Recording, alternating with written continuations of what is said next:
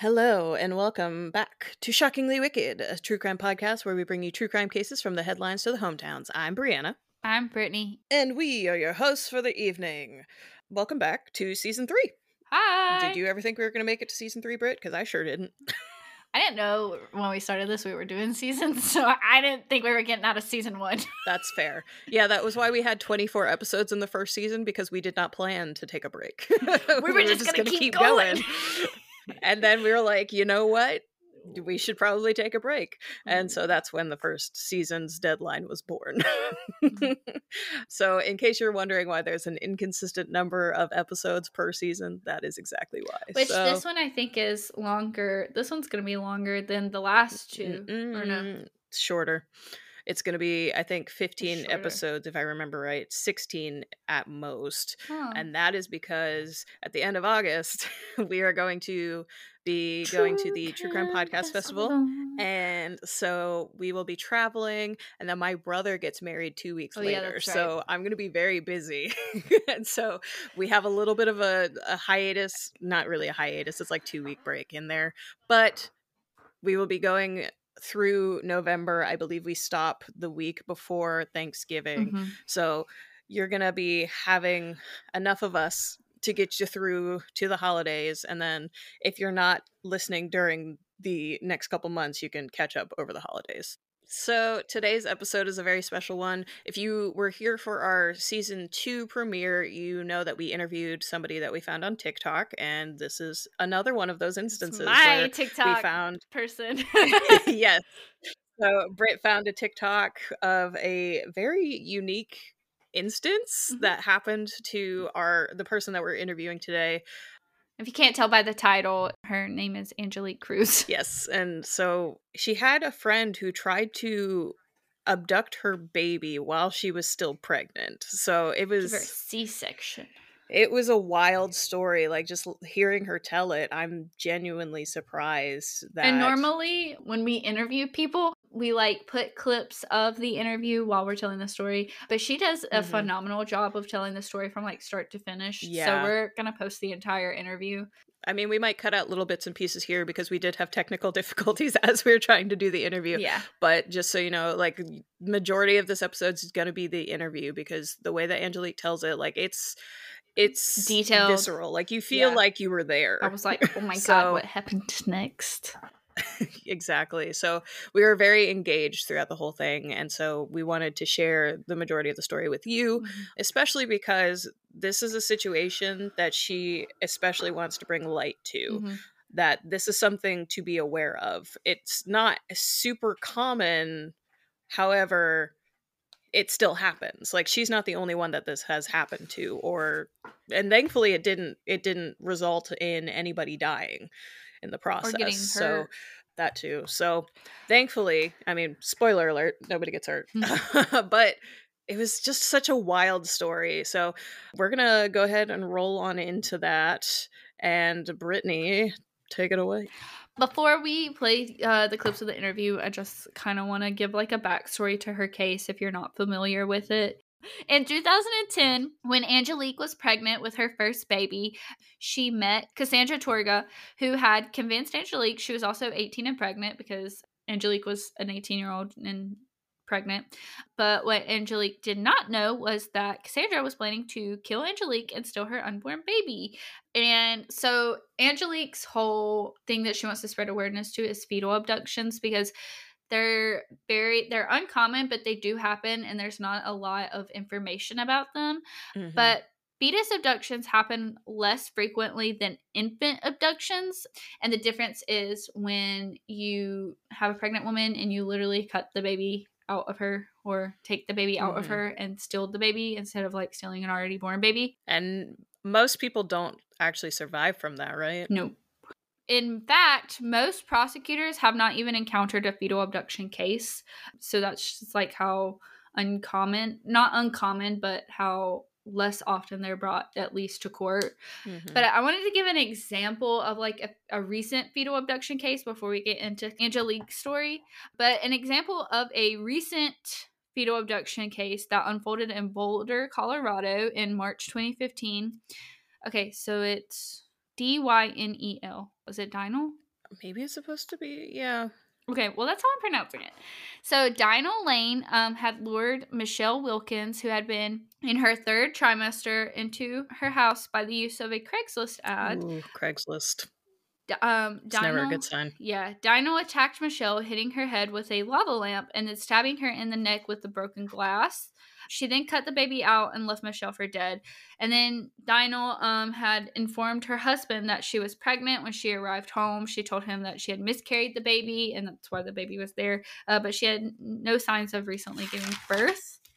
And then eventually she admitted to Detective Stacy Graham that she had cut the abdomen of Michelle Wilkins open to remove the baby. So she performed a cesarean on her, well, I guess you could call it a cesarean. It's not really one. Mm-hmm. But that's just like, I mean, yeah, an example of what a fetal abduction is. I kind of wanted to just give a case so you knew going into it what it was. Because you don't hear about them ever.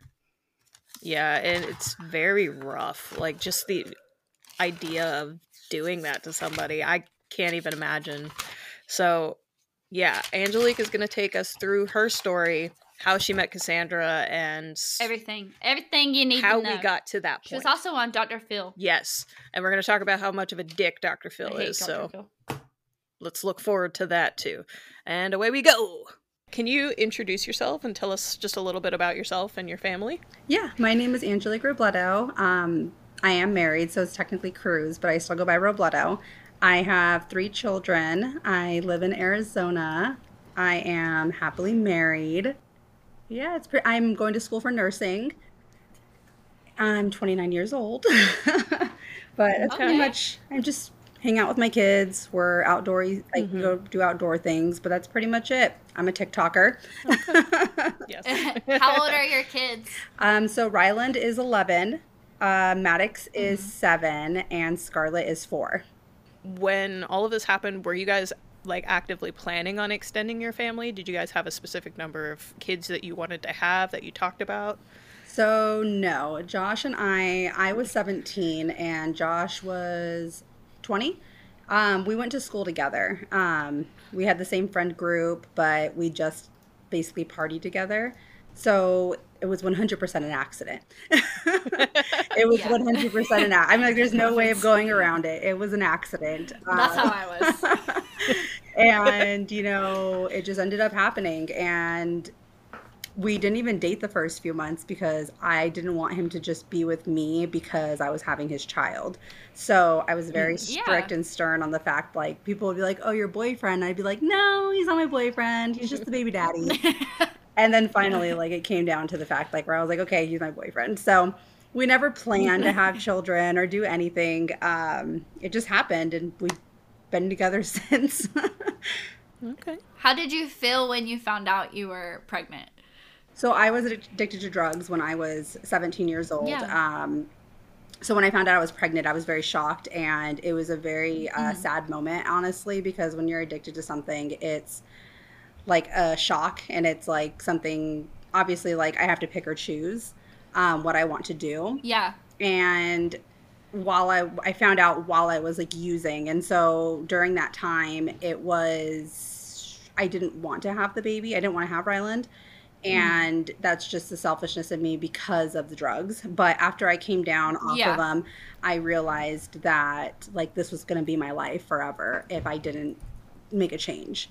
So in a sense, Ryland saved me. And I remember walking to the park. Me and Josh used to have a park that we would meet at down the street from my house. And he was totally fine. Like, he almost asked me, like, do you want to have an abortion kind of thing? And I told him, I was coming down. I took my glasses off and I said, look at me. And he was like, what? And I was like, well, I'm coming off of drugs and all I can think about right now is wanting more. And I said, I don't want my life to be like this. So I want to have this baby because I feel like this is going to be the only thing that saves my life and helps me stay in like a path of, not using. And that's pretty much. So after that, I think after a few weeks, because I was throwing up a lot and just from being pregnant and then also withdrawing. So it was really hard the first few weeks, and I kind of would go back and forth with myself. But when I went to that first ultrasound and I saw his heartbeat, I realized that he was like an actual human. I realized that, there was an actual tiny person inside of me. And then the planning started and all that. So it was exciting after that. But in the very beginning, I was very scared, especially being 17 and, 10 years ago, 11 years ago, a lot of people in my friend group weren't pregnant. So everybody was enjoying their senior year as I was enjoying my senior year growing a baby inside of me. Yeah.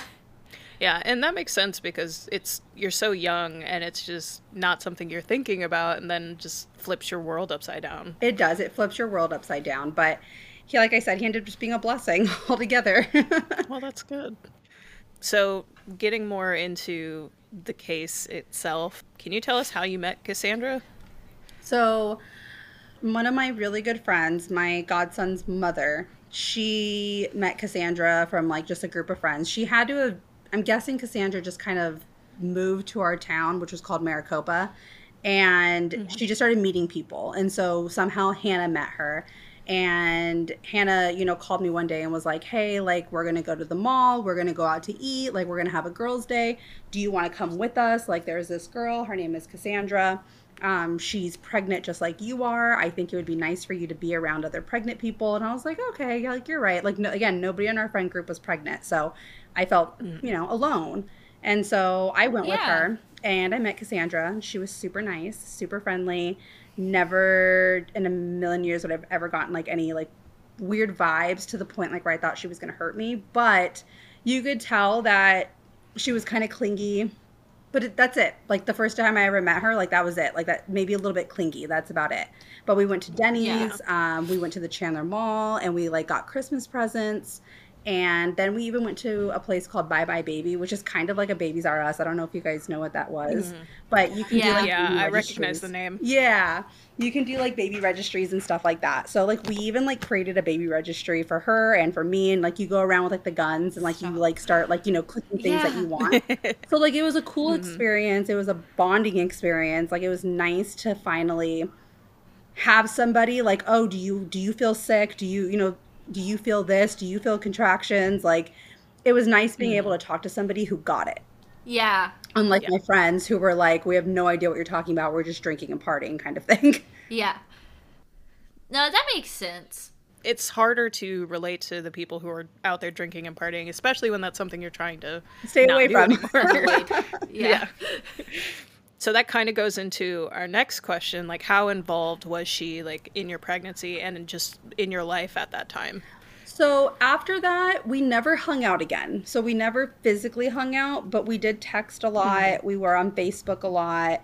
She still was hanging around with like my friends. So like all of my friend group knew her. They knew who she was. She ended up living with one of our friends. His name was Sebastian. And I don't know the backstory of it. All I know was that something happened between her and her sister. An argument broke out and she left. And that's where she was staying at. So somehow she ended up at Sebastian's house. And basically because she didn't work, it was like trading services for like a house to stay at. So she basically like would cook and clean after, because a group of guys lived there. Like 3 guys lived there, but they had an extra bedroom. And so basically like, hey, if you cook and clean it for us, like you can stay here for as long as you want. So as far as I knew, that was like what they were doing. She was more involved with all of my other friends than she was me. My husband actually met her once at a party also, because he went over to that person's house, Sebastian, and she was there just like picking up beer cans and stuff like that, like kind of cleaning up after everybody's mess. And that was it. Like nobody ever said anything. Like people thought that she was just kind of weird. Like she needed attention or she would say things. But like, let's be real. Like what teenager didn't say some kind of lie or what teenager didn't say like something to be exaggerative or to want that attention. Like even as adults, we do that. So it wasn't like a weird thing. It was just like like she's off. Whatever. Yeah. Yeah. Like it happens. Yeah. Like people are different. You never know when you're going to run into somebody who's just slightly, just doing their own thing. Just a little different. Yeah. Just marching to the beat of their drum. Is that what it is? So you said you didn't notice any really red flags other than just her being kind of clingy? Nothing at that point.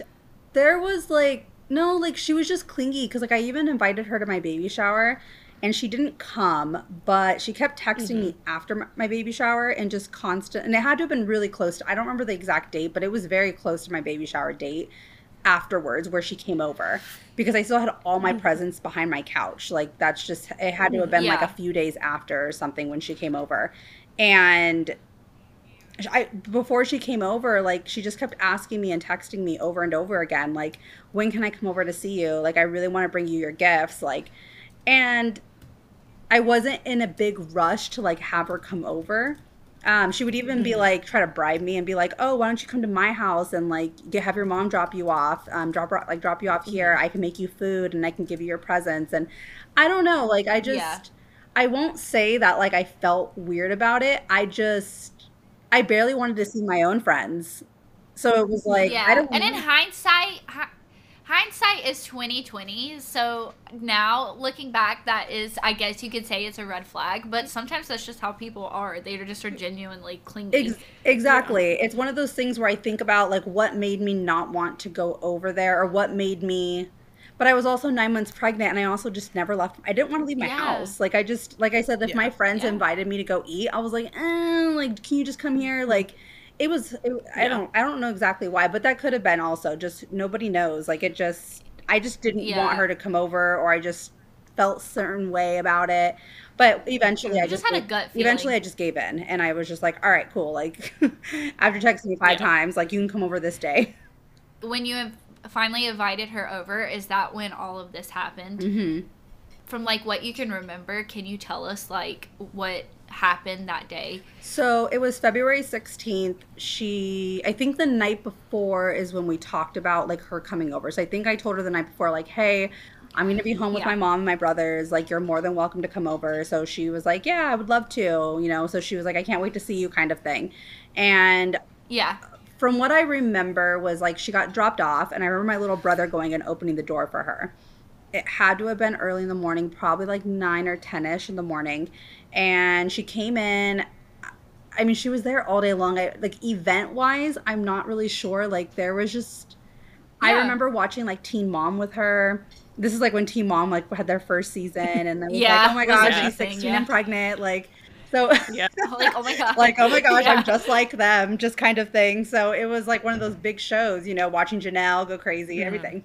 So so oh God, the Janelle season. Yeah, the Janelle season. This is when Janelle, you know, didn't have her shit together, but we you know, you see her on TikTok now. She seems pretty good, but you know, we were watching that. I remember just conversating with her like about certain things, and I mean, even then, I still just thought, I didn't think anything. Like, I didn't think anything except for the fact that, like, I didn't feel like that type of friendship to the point where I was like, oh, be my best friend kind of thing. It was like, she's cool. Like, I can hang with her, like, kind of vibe. Not be my best friend. Let's go ahead and, you know, tell each other our deepest, darkest secrets and have, like, a movie marathon. Like, it wasn't like that. Yeah. So after that, I remember my mom made us lunch. And... This is when I started noticing things. We sat down at the table, and she like started to mimic my life. So like my mom would be like, oh yeah, Angelique was a pain in the ass. Like, I don't know how many times she ran away and I had to go track her ass down, kind of thing. And you know, like, it's funny now because like I'm an adult, but like I put my parents through hell and back when I was younger. But there were certain stories my mom would say, and Cassandra would be like, oh, ha, ha, I did the exact same thing. Like, she would mimic everything that I did, though. Like, I can't remember the exact conversations, but it was just everything in my life. Like, when I ran away, she ran away. When our birthdays were only 9 days apart, or 10 days apart from each other. So, like, when I got pregnant at 17, she got pregnant at 17. There was just, I don't remember. Like, my mom was just telling stories, and all of a sudden, like, she had the same one, but just a different version. Yeah. And my mom kind of caught on to that, but my mom took that as her, like... I asked my mom. I pulled her aside at one point and said, what do you think of her? And she was like, I like her. Like, she seems like a very nice girl. I think that she definitely isn't, like, somebody that wants and needs attention. So she told us her story about her mom dying and about her dad dying. And that made her cry, and she was very vulnerable and very, you know, sad. And so I think my mom had, like, felt sorry for her and felt bad for her because she could see the hurt, which ended up being true. Like, out of all the stories that she told me, that was true. Her mother did die from breast cancer, and it was extremely sad. Like, so those emotions were real. Yeah. Her dad actually didn't die. He actually lives in Mexico, but he had this whole story though about both of them dying. And again, just like things were happening, like there was a point in time where we sat on the couch and we were going through my baby presents, and somehow we got on the topic of, we lived in a small town and there's no hospital even close by here. Like, the nearest hospital would take us 45 minutes. So somehow birth stuff was coming up. Like, we were talking about, like, oh, what would happen like if you went into labor? What would happen if this happened? Like, your water broke. We're new moms. We've never gone through it, obviously. So we were just, looking at my mom, like, what happens? My mom was like, well, like, you don't, like, it's not like the movies. Like, you don't, water breaks and you immediately start, having a baby. Like, it doesn't work like that. Yeah. So, like, she was explaining to us, like, kind of what happens. And then Cassandra brought up the C-section. She was like, well, what about a C-section? Like, where do they cut and how do they cut? And, I mean, obviously, hindsight 2020, like you said, now, like, I look at it and, like, we were feeding her information, but that she needed, but we didn't know. Like, it is all normal talk. Like, if you've never had a C-section before, and my mom has, it's like, oh, does it hurt? Like, where do they cut? How low do they go? But she got so descriptive to stand up and be like, where? Like, she, like, stood up like this and was just like, where? Like, my mom was like right here. It's like this big. Like, after, like, she's like, girl, the scar like, is like chill. this big. Yeah. After a while, she's like, it's numb, you can't feel anything, kind of thing. So I feel like, in a way, we were feeding her information, because then she asked, well, what happens if the baby is, like, choking or the baby's not breathing? And my mom was like, well, you get a, so we're Hispanic, so we call boogers, like, mocos. So, like, a moco sucker is what we call it. So, like, one of those little, like, you know what I'm talking about, like, the bulbs, and, like, we were talking about how... They're blue. That thing. So... we were like, they're like little turkey basters. basically. Yeah. So we were talking about how that, like, you basically put it in the baby's mouth, suction out whatever you can, and that's, So, like, now looking back, like, we were feeding her information that we just didn't know that we were doing. Yeah. And then she kept asking me throughout the day to go for a walk. She kept saying, like, let's go to the park, let's go do this. And I'm like, girl, like, I'm 9 months pregnant, like... I ain't going for a walk. Like, that's... I was about to say, like, I'm sure you're ready to give birth at this point. I'm like, I'm not... I don't want to go for a walk. Thank you, though. Yeah, that reminds me. How far behind you in her pregnancy was she, technically? I want to say she was almost 6 months pregnant. Maybe 5 months. Okay. Maybe, like, 5.5, 6 months. Now, she looked like she had a belly, like a little pudge. She was taller than me, though. She had, like, a long torso. Her torso was, like, very, very long. And she had a big ass, like a big ass. And so my mom, and huge hips. So my mom was like, some girls carry differently. Like, not all girls are as big as you, Angelique. And I'm like, oh. Because I was like, why doesn't she have a stomach? Yeah, basically. Thanks, Mom. Well, she's not wrong. Like, they made a whole show about it. Like, I didn't know I was pregnant, so... Yes, girls will go a whole time without knowing they're pregnant. So, like, my mom was just like, she could be carrying very low. She'd be carrying in her back. Like, there's so many different things that could be happening. So that's why, don't get me wrong, we all questioned, like, if she was actually pregnant. But, again, we're all very unexperienced. So, I mean, now... but it is true, though. Some women, till this day... still don't show until they're like 8 months, and even then, like, they lose that weight like that. Like, it's just everyone's body's different. We'll just keep it like that. Everybody's body's different. We can do what we want. Very true. But it happens.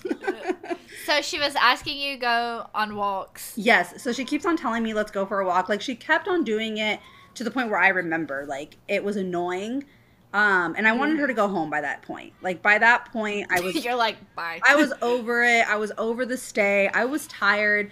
I religiously took a nap every single day, and she was cutting into my nap time, and it was just like, girl, like, you have no idea how much I need to take a nap right now. So I tried. I tried to get her out of my house. I tried to say, like, well, like, I'm so tired, like, just... trying to be dramatic and just trying to get her to understand that I am tired and I want you to leave, but I'm too nice of a person just to say, like, hey, you go. So, and plus she didn't like, do anything to me. It wasn't like I wanted to be mean to her because she didn't do anything. Like, She was a friend that she was just kind of annoying. Yeah, I was just kind of annoyed by her at that point. So she ended up coming with this excuse about how she couldn't go home. Her brother couldn't pick her up.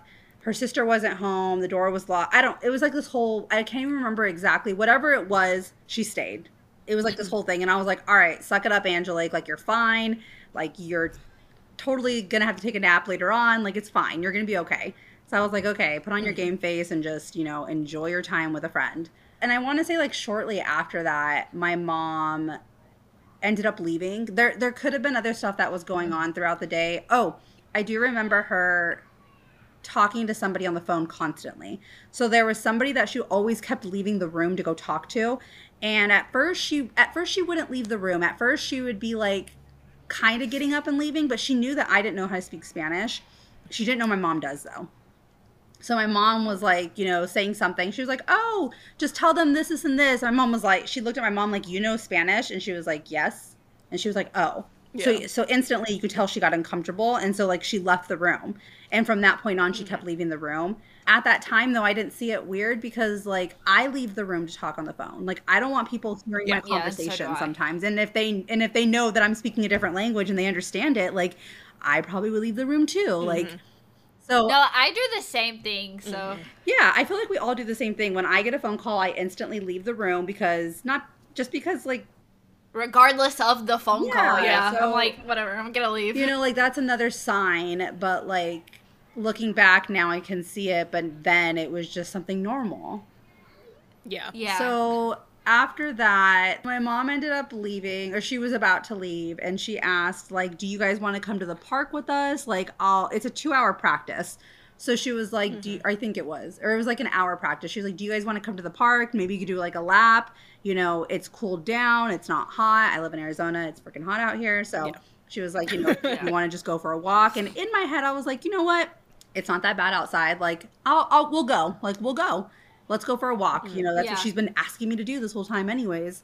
So I asked Cassandra, like, do you want to go for a walk? We can go to the park and just do like a walk around like Pacana. There's a big lake, blah, blah, blah.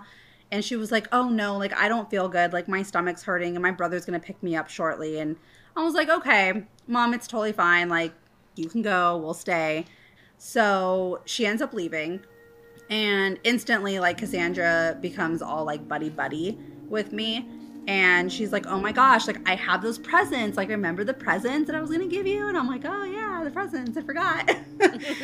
So like that was the whole reason why she wanted to come over, was because she had presents that she wanted to give me. Yeah.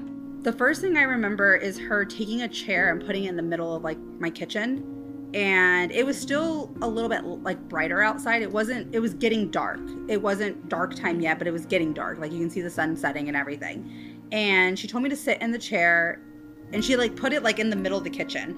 And so I sat in the chair, and she goes, okay, so I'm going to come up behind you. I'm going to give you your presents. Okay. I'm going to drop it in your lap. And I'm like, okay, that's weird. I'm like, who gives presents that way? But she did. Like, I mean, just close your eyes. Like, like close your eyes. I'm going to go ahead and give you a present. And I was just like, in my head, I was just like, I've never been given presents like this before, but maybe like it's a really big surprise. Like, who knows? So she comes up behind, and I don't know, like, I guess I felt weird about it, but like it was kind of amusing to me too at the same time. Like, I couldn't help but laugh about it because she would like come up slowly and like drop a present in my lap, and like they were presents. So like at that moment I was just like, this is so weird, but like whatever. Like, she's just like, she's just a weird person, like I said. But like, listen, I have some weird friends too. Like, I have friends nowadays that like, people say like, oh, if you had a feeling, like you should have told her to leave. And I'm like, listen, I didn't have a feeling she was gonna try to kill me. Like, I just had a feeling that she was weird. And like, who thinks that though? Who thinks that? Especially being barely turning 18. Who really thinks that? And who? I mean, I feel like nowadays, people that are 18, 17, 16, I feel like We're so obsessed with crime shows. When I was 17, though, 11 years ago, like, these weren't things that I was obsessed Teen with. Mom. I was obsessed with, like, you know, like the OC and the Hills. Jersey Shore. And Jersey Shore. Like, I wanted to be like them. I didn't want to watch murder mysteries and figure out who's dying. And, you know, like, now that was it's the like prime time of reality TV. Yeah, it's a cool thing. Yeah, reality TV was peak. It was peak, and now nobody wants to watch it, you know, because we all know it's fake now. Yes. Yeah.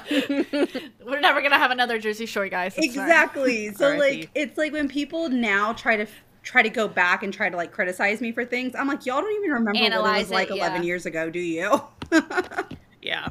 Well, like, I'm sure most of them were fake tans we had. Thank you. Okay? Do you remember the bump its? When we all thought that we should wear, you know, shorts that were like this, you know, this big. Like, it was just, you know, there was the Sofie shorts. Yes, it was all a different generation. Yeah, and I imagine that a lot of those people are also just, like, young, so they probably weren't, like, alive then. Exactly. Or they were, you know, 10 years old, you know, so. Mm-hmm. Yeah. Like, but little babies. Yeah, little babies. So, there... So she kept dropping presents in my lap, guys. Like, just, and they were presents. Like, I would open it up and it'd be like a baby blanket and like a baby onesie and like a newborn onesie and like a receiving blanket. And I'm like, you can't just hand this to me normally. No, she just, I mean, I listen, she wanted to be dramatic about it. And I was like, cool, like, whatever. Like, I can't wait to go tell my friends that what you did. She sounds like she's trying to get your guard down a little bit so that you're not expecting it. Maybe that's, I don't know, either that or she was scared. That's the only thing that might make sense to me, is maybe she was scared of what she had to, like, what she was going to do. And so maybe just she was trying to build herself up. Like, have you ever, I feel like there's something in life that I've done that I've tried to build up the courage when you're going to jump off something. Like roller coasters. Yeah, like when you're going to jump off something. You go to run, but you're like, ooh, like wait, that one wasn't good enough. Like, ooh, let me try to run again. And you're like, ooh, I don't know if I'll make that jump. So it was one of those things. I feel like she was just trying to figure out, like, ooh, if I go towards her, is she going to turn around? Oh, she didn't turn around the first time. Let me go again. Oh, she's trusting me. She's trusting me. That's how I picture it in my head, at least. Like, it makes me make sense. That's how I can make sense of it. She didn't do nothing at that point. So she gave me all of my presents, and then she told me that she had this last present for me, but that the present she wanted to show me in the dark because it was specially made for Ryland, and it was just something that she wanted to show me. Like, she was, you know, very big on, I want to show you in the dark. And I was like, okay. Like, okay. Girl, we'll wait. It's okay. Like, it's okay. And so I remember her giving me, I remember her pulling out like this baby carrier out of her bag. It was, everybody always questions me, like, what do you mean she carried a baby carrier? It was like one of those baby wearing, you know, carrier thingies. So kind of like, So she like a backpack for babies. Like a baby. Yeah. So she had it like stuffed in there. So she gave me one. And it was an expensive one. It was probably like a good $100. And I felt very uncomfortable accepting it. Like, very uncomfortable accepting it because I just felt like we weren't on that friendship level to the point where I could accept something like that much money. And I was like, I really don't feel comfortable accepting this because I know this costs a lot of money. And like, you're having a baby yourself. And she was like, oh, no. I already got one for my baby shower. Like, this one's for you. Like, you can totally have it, you know, kind of thing. And I was like, oh, okay, thank you. So then after that, we start to do our nails. And let me remind you, this all happens, everything I'm telling you from the point that my mom left is an hour, 45 minutes to an hour. Oh. All of this is happening. Okay. Yeah, so everything that happens from the moment my mom left to the moment the cops get there is all within an hour window. My friend actually came to the door. So we were doing our nails, and all of a sudden I heard a knock on the door. And I went to go open the door, and it was my best friend, Skylar. And it was him and his mom. And his mom missed my baby shower, and she was like, I'm so sorry. She's like another mom to me. So she was like, I'm so sorry. Like, here's your present, blah, blah, blah, blah, blah, you know, talking my ear off. And then I'm like, oh, yeah. And he's like, are you okay? And I'm like, yeah, I'm fine. He's like, is something going on? He could tell by my face and by my body language that something was going on that I didn't like. Yeah. Or that I didn't feel, I don't know. He explained it to me later on but like he just said, like, I just had this weird feeling from you that you were like uncomfortable. And I was like, no, I'm fine. And then Cassandra came out and was like, hi, I'm Cassandra. And they were like, hi. And she was like, yeah, we're just doing our nails. My nails are almost like, this one's almost dry though, so we need to go finish this one. Come on, Angelique. And Skylar was like, oh, okay, well, I'll see you guys later, kind of thing. And they left. And then after that, it started to get really dark. So then she was like, okay, let's go inside your room. I want to give you that gift. I really want to give you that gift. And I was like, okay. So then we go inside the room, and she tells me to turn around and to close my eyes. And I'm like, but it's dark. Like, why don't I need to close my eyes? And she's like, okay, well, just turn around. I just really want to give you this present. Like, she kept on emphasizing on about, I really, really want to give this to you. So I turned around, and I'm just standing there. And all of a sudden, I start fighting with myself. Like, it's a really weird feeling. I've never felt this in my life, and I've never argued with myself inside my own head. And in my head, like, the thoughts were, what would you do if she were to stab you? How would you react? How would you defend yourself? How would you protect yourself? Would you start swinging? Like, what would you do? And then I was like, stop it. Like, on the other side of my head, like, stop it, Angelique. Like, stop thinking like that. Like, why are you thinking like that? Because I've never thought that way before. And so I was just like, it was like fighting with myself, and I don't even know how long I was standing there, but I was literally just in my head, and it just I kept on like almost getting like a vision inside of my head, I guess you could say. Like, I kept foreseeing that I was going to get stabbed. And that was the only thing that I kept feeling, was that I was going to get stabbed. And I even would like turn around, and I was like, Cassandra, and she's like, hold on, I'm almost done. I'm just putting the batteries in. And I was like, okay. Like, it sounds legit, you know what I mean? Like, she's putting batteries in something, like, it sounds legit. So I'm like, okay. And then I take my phone, and I type my mom's phone number in. So I grab, I have a flip phone at that point. So I'm like, I put my mom's phone number in, and I hold it to my chest like this. And I have my finger on the call button. And I go, okay, Cassandra, you're taking forever. I'm going to sit on my bed because my back is hurting. And so I turn, like, my body so I'm sitting on my bed. And I still have my phone to my chest. I still can't really see, but she gets up behind me on the bed and goes, okay, are you ready? And I'm like, ready for what? She's like, ready for the gift. And she's like, I'm going to put it over your head, and you're going to see it, and it's going to be so cool. You're going to love it. You're going to love it. I'm so excited to show you. And I was just like, okay.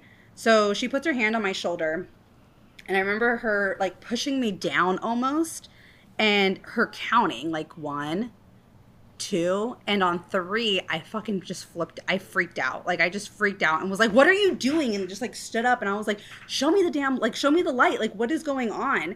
And I ran over to the light, to my light, and turned the light on. And at that moment, whatever she had, she put back into her bag. And coincidence, like, what a coincidence, her phone started to ring, which it was a coincidence. Like, there's no way that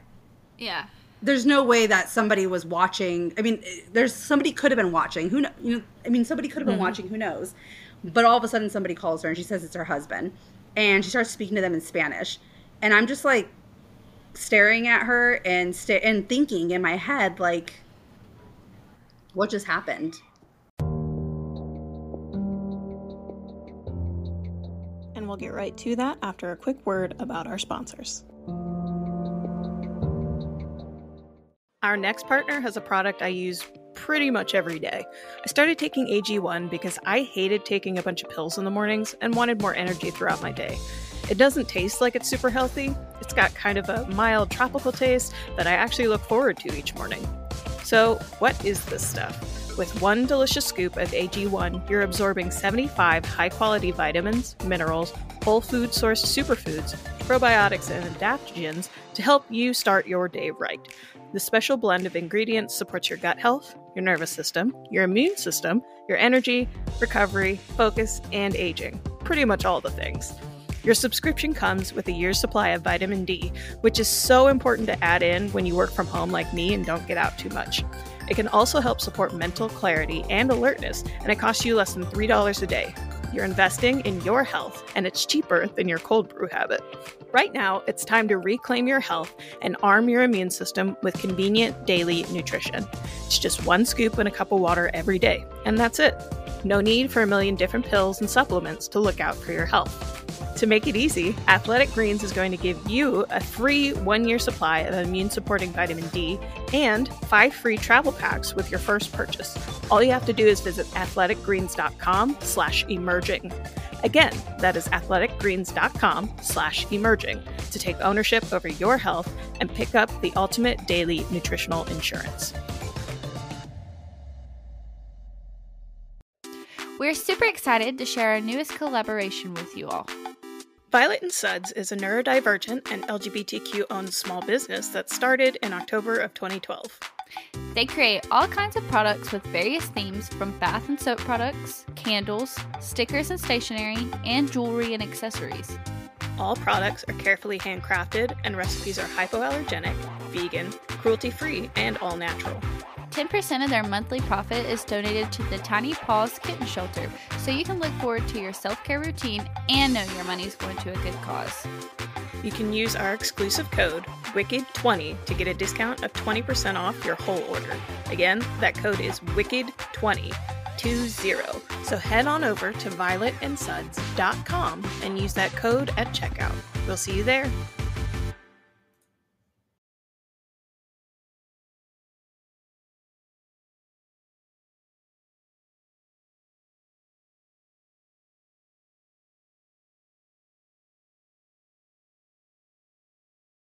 Our next partner has a product I use pretty much every day.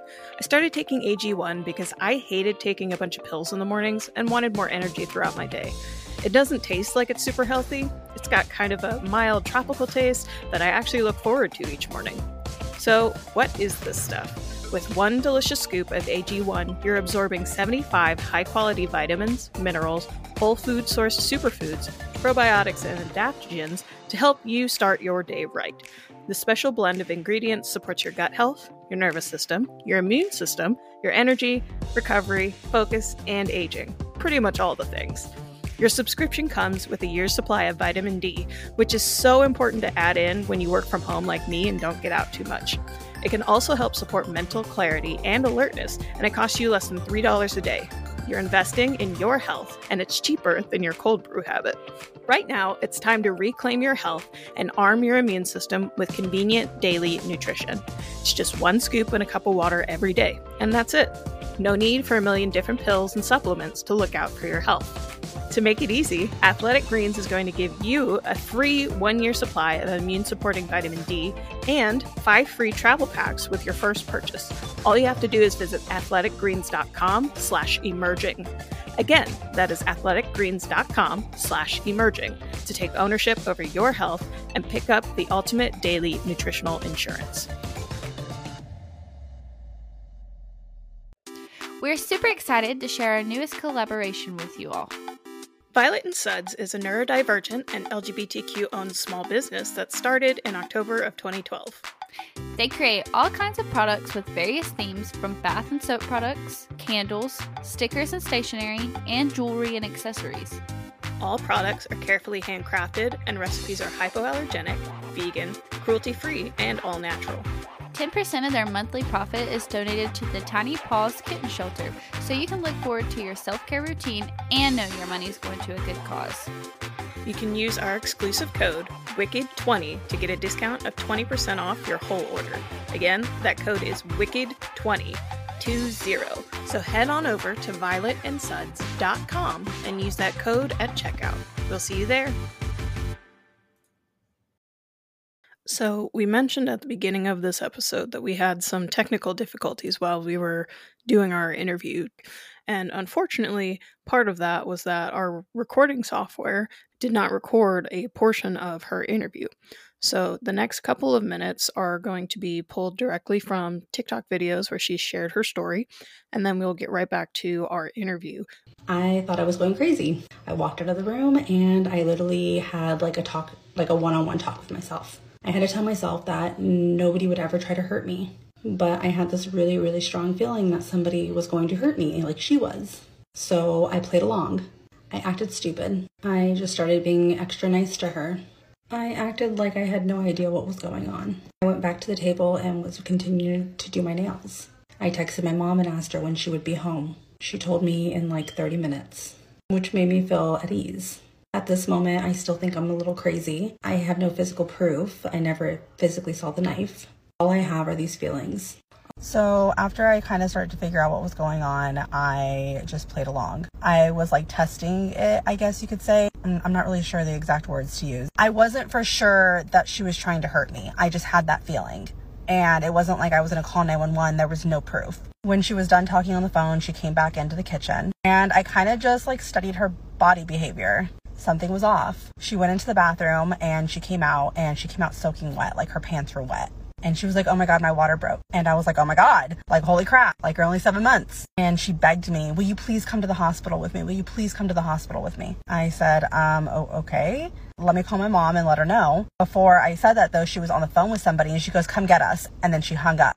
Weird. I said, who are you talking to? And she said, my brother. So then I said, well, I need to call my mom and tell her what's going on. And immediately she goes, wait, you need to call your mom? And I was like, yeah, I need to call my mom and tell her like where I'm going to be. And she goes, hold on, let me go make sure I didn't pee myself.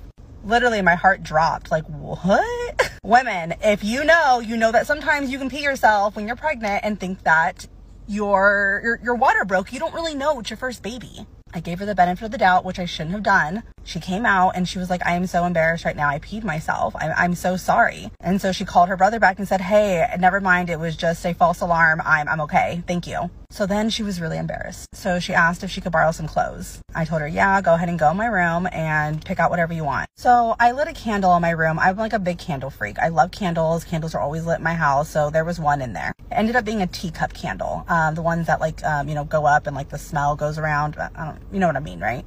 Anyway, she goes into the room and she starts changing. She goes, I really like this dress. Can I wear this? And I said, yeah, that's fine. When I go in there though, the candle's out. I smell something, like a burning smell kind of. And I go, Cassandra, do you smell that? And she's like, no, what is that? And I'm like, dude, it smells like something's burning. I go, why did the candle go out? And she goes, I don't know. I didn't even know your candle was lit.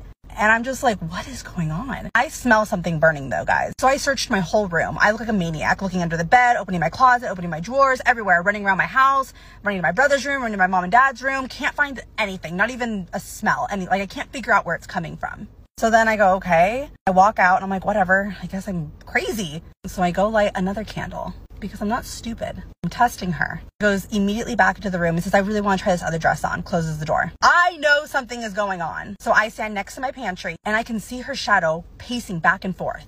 And I'm like, what the hell is going on? She opens the door. I immediately run in and the candle's out. Again, she plays stupid. I look everywhere.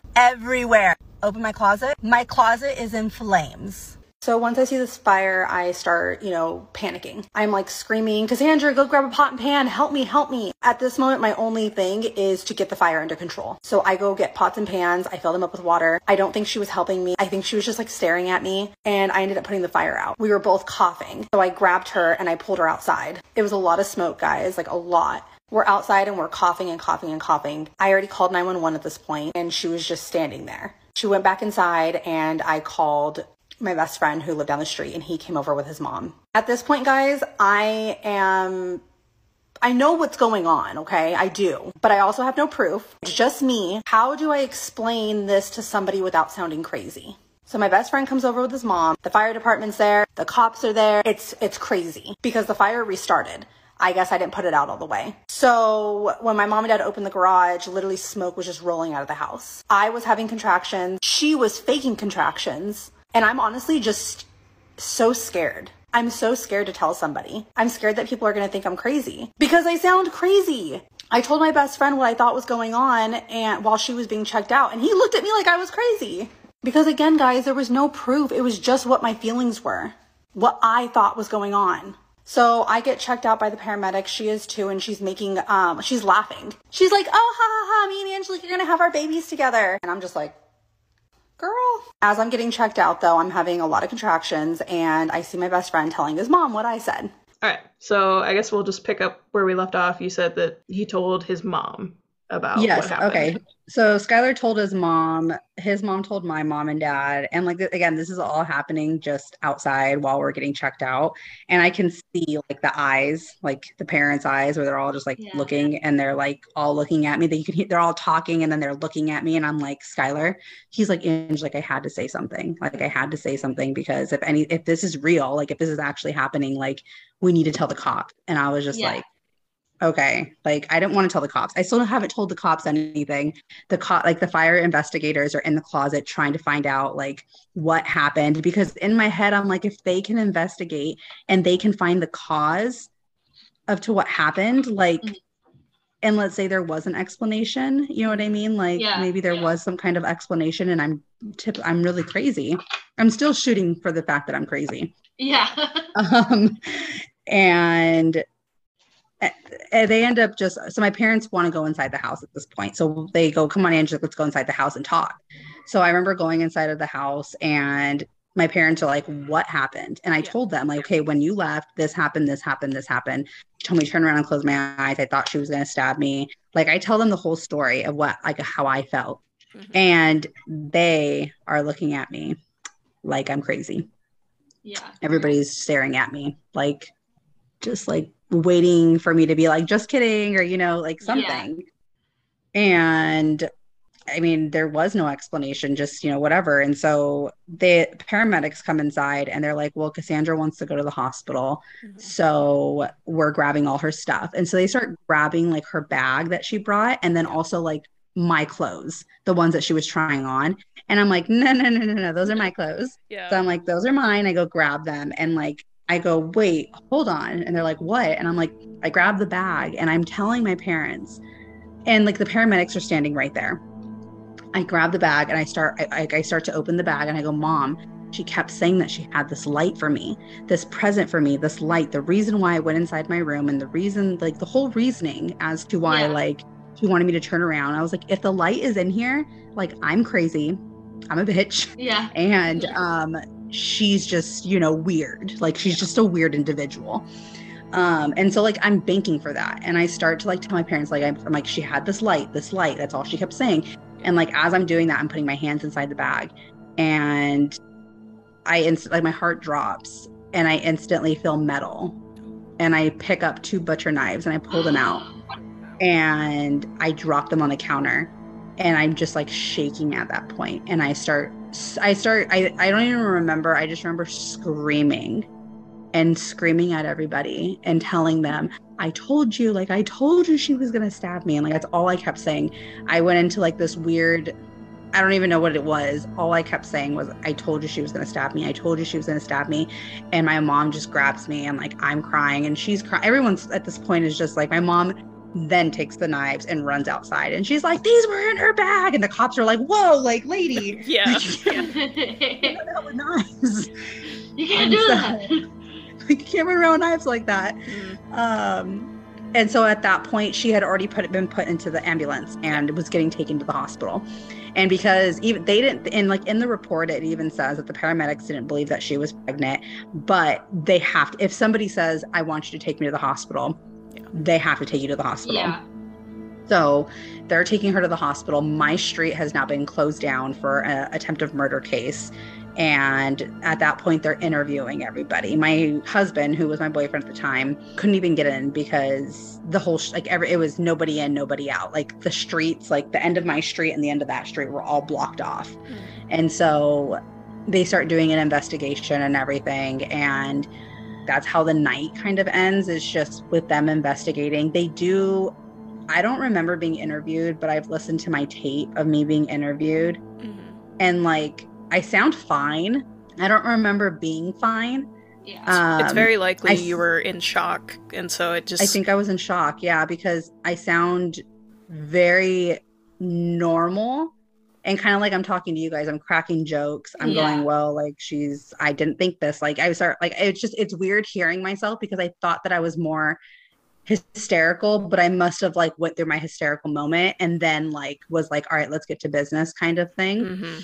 And even then, like, I was still like questioning, like, even though like I found the butcher knives, I knew like this was all going on. Like, I was still just like, why? Like, what did I do to make her not like me or like, I don't know, like it just made no sense to me. I didn't even think about Ryland. All I thought about was myself. All I thought about was that she was trying to hurt me. And I didn't even think of the fact that she was trying to take my baby. So was it her that told you like what her plan was, or was it the cops that told you? The cops told me what the plan was. Okay. So, and then that was to take your baby. Yeah. So what happened after that was basically she got to the hospital. At some point, she must have got to the hospital and they probably tested her and everything, found out she wasn't pregnant, and she ended up leaving the hospital. So against like orders, you know, you shouldn't leave, blah, blah, blah. She left. And the cops couldn't find her for 2 weeks. So So the next day, the fire investigator comes back to my house and they're just really slow, and I'm very impatient. I'm a very impatient person.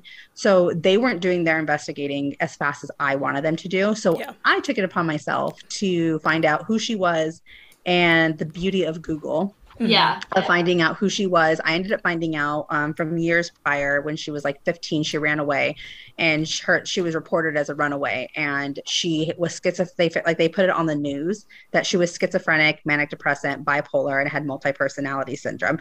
It's called something else, but I don't know. Everybody always gets mad at me. I don't know what it's called. It's like multi-personality. Changed. Yeah, it's changed. Exactly. That's why in my video, I stated, I don't know if it's a thing. That disorder, I don't know if it's a thing, is what I meant. And people were like jumping at me like, it is a thing. And I was like, whoa, like I just mean like that term is not a thing. It's now called something else. It's dissociative identity disorder now, but it used to be called DID. Yeah. Okay. So that's what she was diagnosed. Back then though, it was that though. Which was super hard to diagnose, I heard. Like that's what a psychiatrist told me. They're extremely hard cases. A therapist will say you have it, but you don't have it. Like that's why they had to change the name.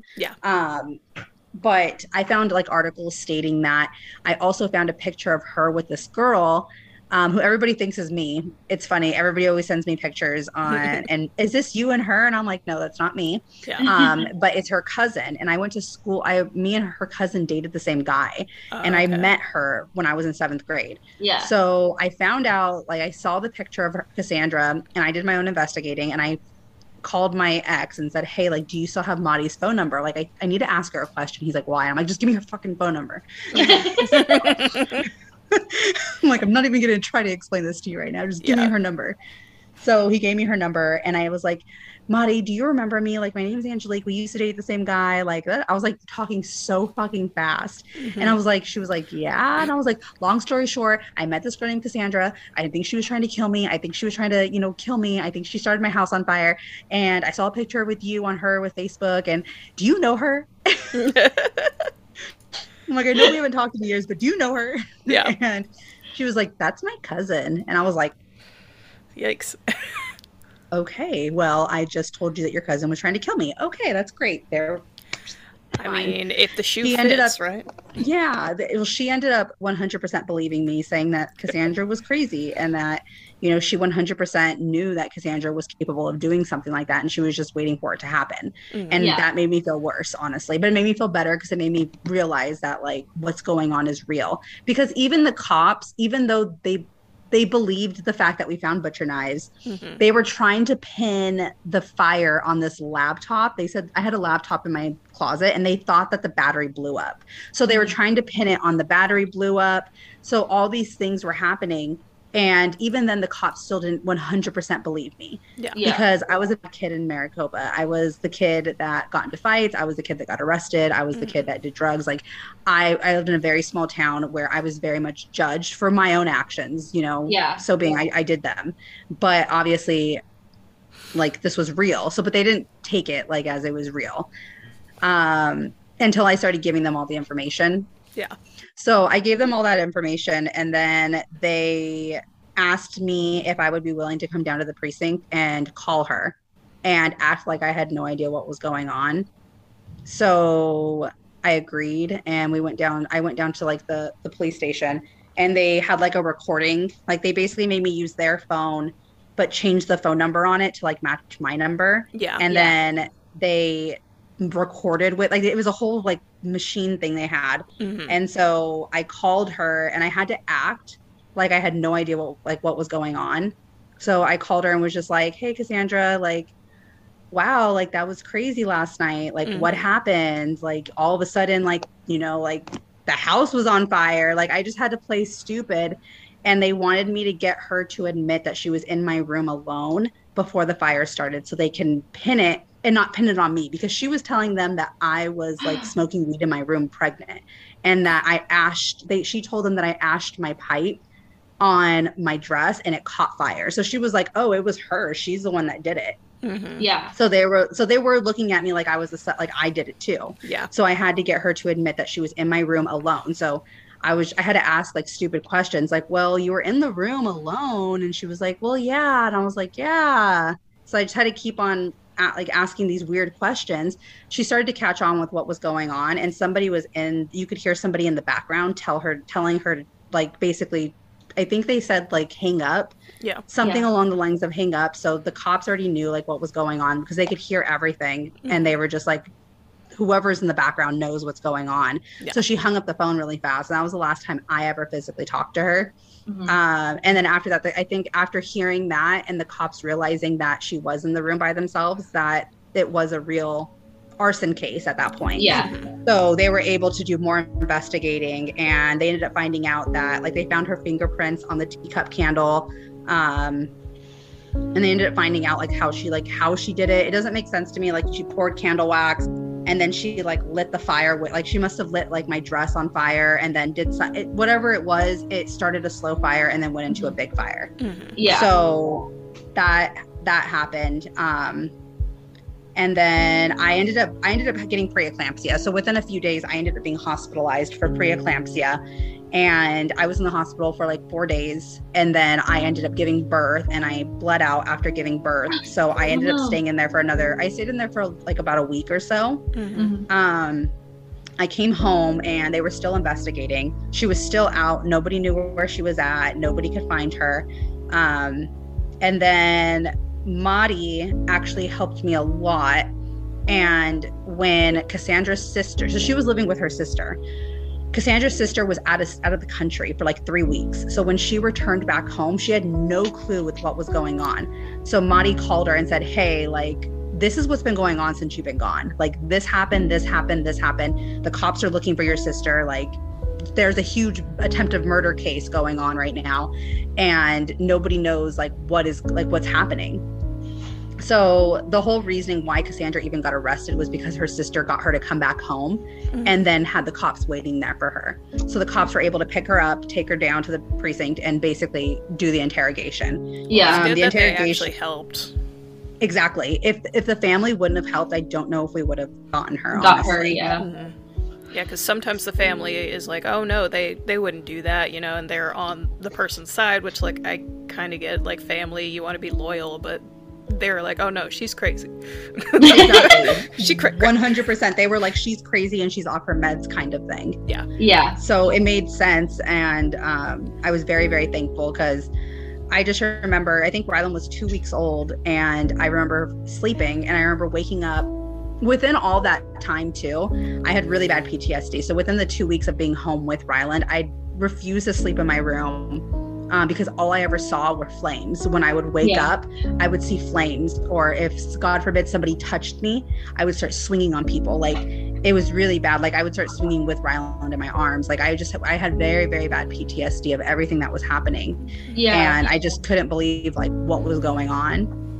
And so finally, I got a phone call. My mom came into my room like at midnight or 1 o'clock in the morning, and she was like, Angelique, it's the cops. Like, Angelique, it's the cops. And I was like, oh my God. So I got up and I talked, and it was Sergeant Mary who was telling me, we have her in custody. We have her confession. You can sleep tonight. And like, it was the best news I could ever imagine, because I really didn't think they were going to get her. Yeah, especially after that long too. I was very doubtful that they were going to. I felt like nobody was taking my case seriously, and I felt like everybody thought I was crazy, because I still felt crazy. No matter what. Like, even though I knew what was going on, like, I felt crazy. Like, it was a crazy scenario. Like, going to the hospital, they had my room under like lockdown. Like, nobody can get into my room unless they had a code. There were cops outside my room. Like, after I gave birth to Ryland, the nurses would come, because Ryland had an infection, so they had to come and take Ryland down to like the NICU, and like I was like, no, like don't touch my baby, like don't show me your badge, show me that you're like a legit person. Like it was a really, like, it was horrible. I was so paranoid. I was so paranoid that somehow she was going to get in there and take him. So it was the best news to know that I could finally sleep. I still didn't sleep, but like it was just better news to know that she was locked up in jail. Oh yeah, then after that, then it went out on the news, and like nobody believed me. Like my friends and family, they didn't really believe me. My mom and dad knew what was going on. My brothers, like my immediate family knew that I wasn't lying, but like people that didn't, like weren't a part of the immediate part, like they, like my close friends didn't believe me. My family didn't believe me. And when it came out on the news that she was arrested and that she confessed everything, and they put her confession that she was going to stab me, perform the C-section, and burn my body with all the evidence. Like when they put that out on the news, it was like this, everybody was just writing me, I'm so sorry, like, oh my gosh. And I'm like, basically, I felt like, fuck you, is how I felt. Yeah. Was like, it to everybody. Was it because she wanted like her own baby? So I definitely will get to that. We're almost there. Long story short, I don't remember what happened between then and a year. Between then and a year, I don't remember ever talking to somebody. Not saying that I never did, but I don't remember talking to any prosecutors. I don't remember talking to victims' rights. I don't remember talking to anybody. I remember out of the blue, I get this phone call that like we're going to trial. That's out of the blue. I get this weird phone call that we're going to trial. That's all that I remember. And then I get another call saying that we don't have enough evidence. And in my head, I'm like, what do you mean we don't have enough evidence? We have a confession. We have the knives. We have like the fingerprints. Like, what do you mean? And they were like, well, when the cops arrested her, they didn't read her Miranda rights. So if we go to court, the whole confession is dropped. It doesn't exist because of it. And we will lose the whole case. And she ultimately can walk. So they scared me into a plea bargain. They terrified, like I was terrified with her walking. So they said like, we're offering her a 7.5-year deal. Now we can do a mental institution or we can do jail. So they gave me the option to pick. I took a few days on it. At first I wanted to send her to jail because I wanted her to suffer just like I did. So in my head, I wanted her to suffer. But then I knew that one day she would be getting released. And the fact that she would be getting released meant that she would be a danger to other people. So in my head, I thought that sending her to the mental institution with getting the medications that she needs and the help that she needs would be better for her. So I chose the mental institution. You're a much better person than a lot of other people, because I imagine they would have said no, jail immediately. Exactly. Exactly. Well, they told me in the confession that she was very sick and that she thought that Ryland was her child, and that's what I always believed and I always thought. Ryland is her child, and that she was mentally ill. She was so sick, and she's whatever it is. She's sorry, everything. Well, we went to the plea bargain. Like I went to the hearing, and I wrote this long letter and said it to her face. Like said it to her. It took me forever. I was bawling my eyes out. I could barely breathe, and she would just look at me and like smirk, and then she wouldn't apologize. The judge gave her time after time to apologize. Cassandra, would you like to say anything to the victim? No, Your Honor. Cassandra, this will be the last time you ever see this woman. Are you sure there's something you want to say to this woman? No, Your Honor. And like instantly I felt rage. Like, how dare you? Yeah. Like, how dare you? Like, after all I have done, oh my God, I get so angry about it. That's a justified feeling. Like, you went out of your way to be compassionate to her, to make sure she gets help for and she can't even apologize. Yeah. Can't even apologize. Like, so, she was planning on taking your life, and your baby. And my child, and just be perfectly fine. It's really, I couldn't believe it. And I left it as it was. I stopped, and I tried to move on with my life. And then I was, after that, like after the whole confession happened, within that, like before she went to sentencing, there was news reporters outside my house trying to get a statement for like weeks. And I refused to talk to anybody, would not talk to one person. When the sentencing happened, I made my first statement outside of the courthouse, and that was my first time ever talking. Then I had like I allowed news people to ask me questions. Then the Dr. Phil show came. Hate him. Hate Dr. Phil. Ooh, Hate him. I feel like there's a story there. Yeah, how was Dr. Phil? He's a horrible human being. Horrible. Yeah, no, horrible I human. agree. He gaslit me. It was really? Yeah, there's videos of I've actually seen I actually saw your interview when I was a kid. I'm only 23, so I'm like way younger than you and Bree. But when my grandma used to like religiously watch Dr. Phil, and I actually remember when like your episode came out, and so when I saw your TikToks, I was like, oh, that's the girl from Dr. Phil, and I was like, I've got to get her on the podcast. Like, but since then I went back and rewatched it, and the way that he speaks to you, and I've noticed he speaks to I swear everybody like that, but he's just like, he's talking down to you like that this is nothing, and that it's just, to me it's like he's trying to like gaslight you and to like say that you were being over dramatic, and I just got so angry watching it. Yeah. So I can only imagine how you felt. I was blindsided, very much blindsided by the whole thing, because when they reached out to me, it was about coming onto the show to spread awareness. I turned down I Survived. I turned down Anderson Cooper. I turned down other TV shows because everybody wanted to switch my story to fit their narrative. Mm-hmm. You know, oh, can we say that she was your best friend? Can we say this and this happened? And I'm like, no, like, that's not my story. Like, no, we're not going to change it. So I would turn down people, and Dr. Phil's producers were the only ones that were like, hey, like, let's get you on the show. Let's tell your story. Like, it's an amazing story. You know, we can't tell the whole thing, but we can tell the biggest pieces of it to make it known to other women. And that was my goal. My goal was to get this out to other women, to let them know that this is something that does happen, because my story can help. You know, I'd never thought that this could ever happen based off the fact that I've never heard of anybody ever doing this to anybody. So like, you know, it's just one of those things that you don't think of. Mm-hmm. And that's the whole reason I went on the show. And to my surprise, when I walk on that stage and it is nothing that I thought it was going to be, like, my face and my heart dropped, and I felt like I was being blamed.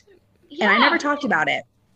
I felt like I was being blamed. I felt like when he pulled up that bulletin board and he started naming things that I missed, I literally I felt like I was so embarrassed. For one, I was like, wow, like, am I really that stupid? Like, wow, like, the way that he put those out there and the way that he said things, I was like, okay, I know hindsight 2020, but like, for real, like, you're going to sit here and basically say that, you know, you did this, but you still did that.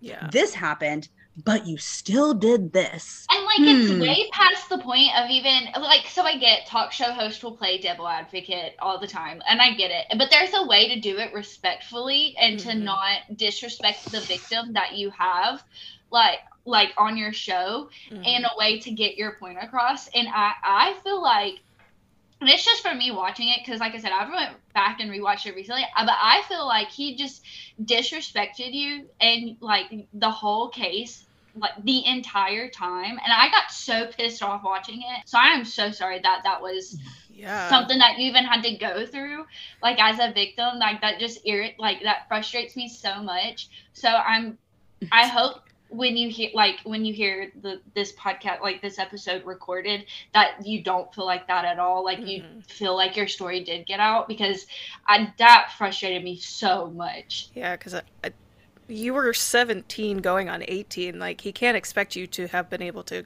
catch on to all of this. Like, you even said yourself, like, you felt off, but you wanted to give her the benefit of the doubt, because you're like, no, why would anybody do this? And like, so you're not the only one who is saying that either. Everybody else is like, oh no, that totally didn't happen. Like, you're being dramatic. Yeah. And so it's like, why would he expect you to have caught on to these things if nobody else would have either? Because they were like, no, there's no way that that's true. Like, especially when Butterfield pisses me off. Yeah. I hate Butterfield. Same. If they would have said like, hey, let's go ahead and put some triggers, like some signs that you saw that you might have think, I would have been down for that. I would have been like, you're right. After hindsight 2020, I would have been okay saying, you know what, these were some things that I didn't pay attention to. but instead they changed he didn't even let me talk on the whole show. No, and then he had the didn't. audience laugh at me. When that happened, I was done. I was so done. I wanted to cry. And I kept telling myself, like, you're on national television, don't cry. You're on national television, don't cry. Like, oh my God, like, don't do it, Angelique. And so it was a really hard moment. And then after that, I believed what he said about me. And I believed that it was my fault and that I'm the person to blame and that I'm stupid and that, you know, I deserved it, basically, is how I felt. And I went years and years and years thinking that. I never went back to counseling. I never talked to anybody about it. I just kept it bundled inside. I went home and shredded all the paperwork, every document that I had from the case. I was done thinking about it and talking about it. And it was a horrible, horrible feeling. And then the ID channel came out, and I did do that.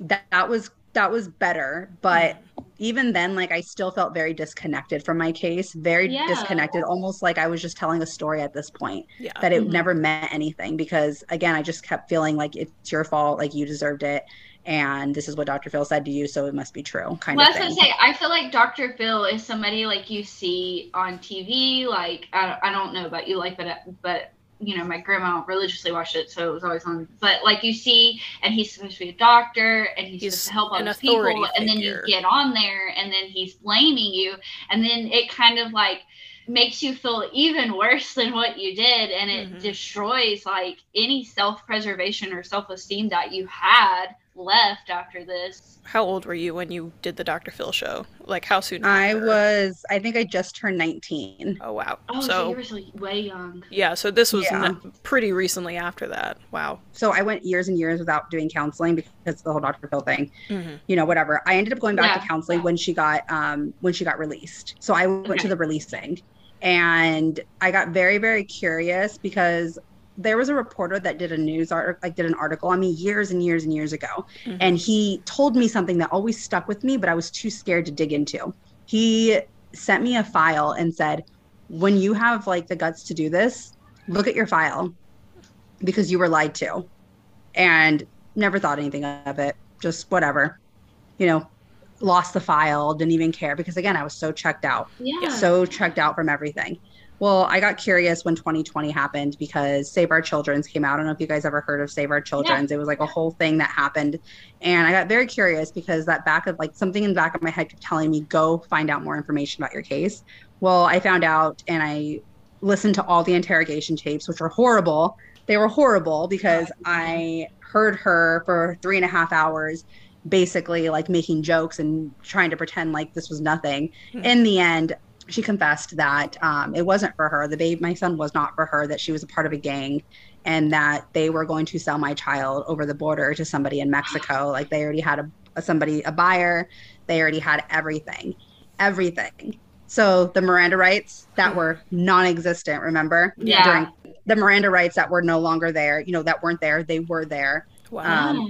Everything that was said to me was a lie, basically. Wow. And it makes sense because I can't remember what exactly happened during sentencing and everything like that. But it doesn't make sense. Like, why would you let this go? You had everything in the bag. Yeah. I've never gone down that rabbit hole. I've never asked anybody. I'm too scared to ask anybody what actually happened in my case. I don't know. It's already been too long. I'm not trying to get jail time more for her. I think that now, after finding out the truth, I don't feel bad. Now I'm mad that I put her in a mental institution, because I feel like she should have suffered at that point. I don't know if she got a plea bargain because she gave up like her accomplice. But remember, when I told the story, somebody dropped her off. Somebody was on the phone with her. Yeah. Somebody coincidentally called. I found out that I was stalked for months. There was so much more to my case that nobody ever told me. And so now that I'm older and I've watched way too many crime shows, I'm like, holy shit, like, what is going on and what is wrong in our world, kind of thing. Like, my son was going to be trafficked to Mexico, and it's not a big deal, kind of thing. It got swept under the rug. Yeah. So how are you and your family doing? Like, how are you now, and how are you and your family doing? We're doing good. So is there anything that like us and our listeners can do to help you spread this story, like to help you spread your story, and then to help spread awareness? I mean, the only thing I can say is just I barely started doing it on TikTok. That's pretty much the one way that I did it. is by having my story heard and shared. Yeah. Honestly, I feel like going on a podcast is better because it's not getting bits and pieces and reenactments and stuff like that. Yeah. Only thing that I want is just for people to realize, that being pregnant, like it's scary. And also to just trust that inner voice, trust everything, trust whatever you think is happening, it's probably happening. Like, and it's better to just act on it than it is to think you're stupid. Unfortunately, I just think by telling my story is just the only thing that I can do. I don't really know if anybody can actually do anything besides just listening and what they're doing right now. Just being vigilant in their own lives. And taking my story and learning from it. And just, whether it means giving advice to their pregnant friend or giving advice to when they're pregnant or, not saying that every person's going to be targeted, but it's like, it's scary. You have to realize that this has been done way more than it should have ever been done. And I think there's only one other survivor that has actually survived, like actually physically being cut open. And besides that, though, everybody else has died. And so I'm just on here, not only being the voice for myself, but being the voice for the women that suffered this horrible crime, and their babies aren't here. They're not here. I'm not sure why I'm here. I'm not sure why I was given this chance, but I don't take it for granted. And I'm very thankful every single day to be alive. I had more children after, which I never thought I would. That's a healing process. Telling my story without crying is such a healing process. Like it's amazing. And I always suggest, anybody that's been through trauma, it's scary to tell your story, but I promise the minute that you do tell your story, you feel empowered and you feel invincible and you feel like nothing else can bring you down. Does your son know what happened? Or he does. Okay. I told him when Cassandra got released in August of 2019. Okay. I went to her hearing in July, and that broke me. I talked with like the board at ASH, which is the Arizona State Hospital here in Arizona. I went upon the board and spoke and told them that I disagreed with their decision, and I tried to fight it. I at first didn't want to do it. I told them I would just do a video call and I would just listen and I wouldn't talk. But then the night before, I called my best friend. I told my husband, I want to go.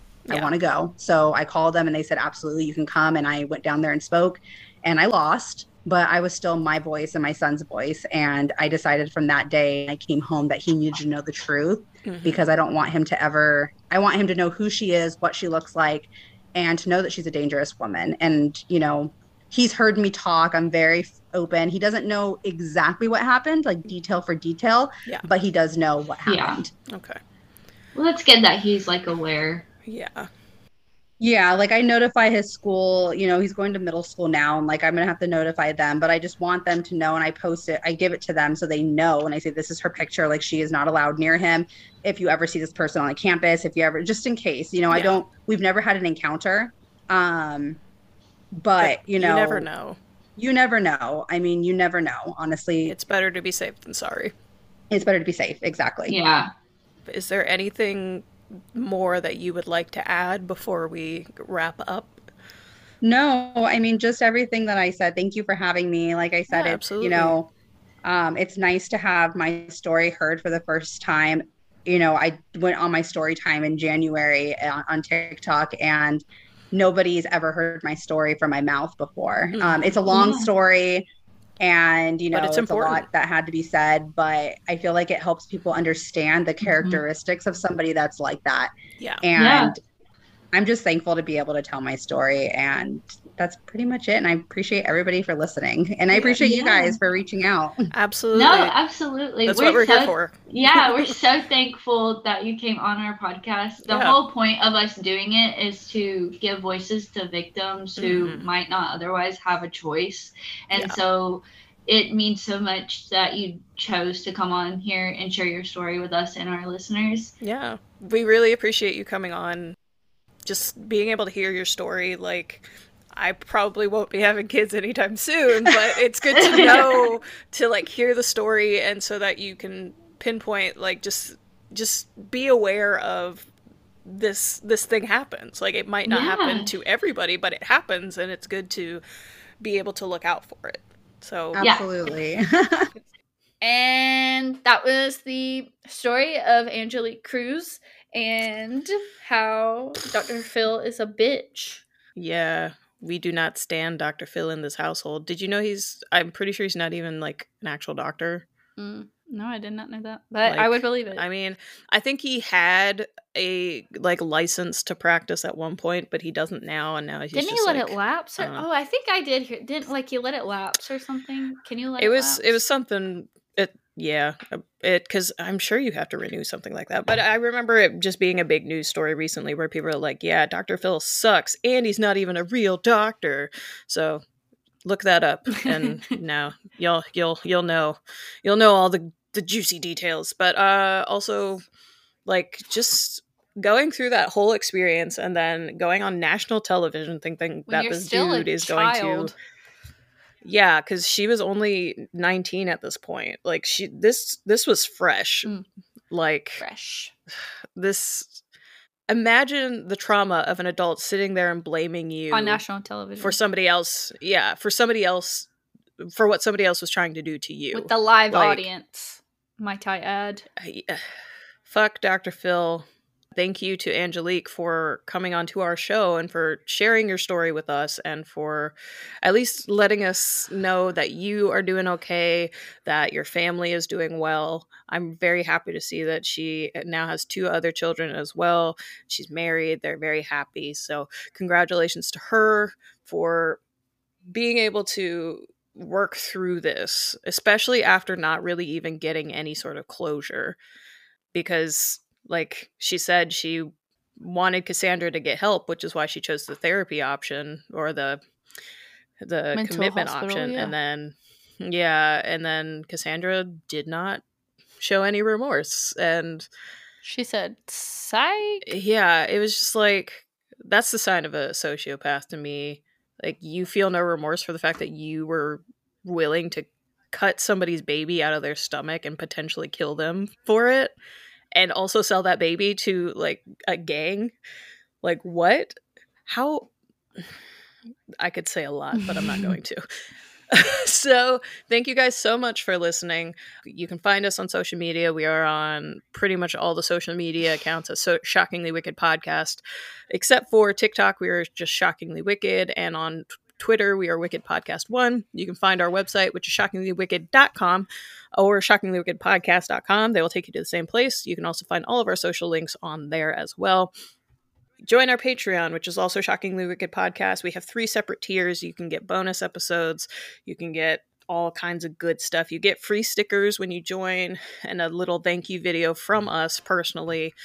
A variety of different benefits, so go check it out, see which one works best for you. Come join us. We also have a Discord, and it's really fun because I set it up and it looks very pretty, and we'd love to have you there with us. So come hang. And also, if you're going to be in the Dallas area towards the end of August, come see us at the True Crime Podcast Festival. It is from the August 26th to the 28th at the Weston Park Central in Dallas. It's going to be a lot of fun. You can still get tickets, I believe. Definitely not at the early bird price because it's no longer early bird. But come see us. Come hang out. We'll do all the fun things. If you have case suggestions, you can send them to us through the contact form on our website, or you can send it to shockinglywickedpodcast@gmail.com. And that is all for us. We will see you next week. Thank you and good night.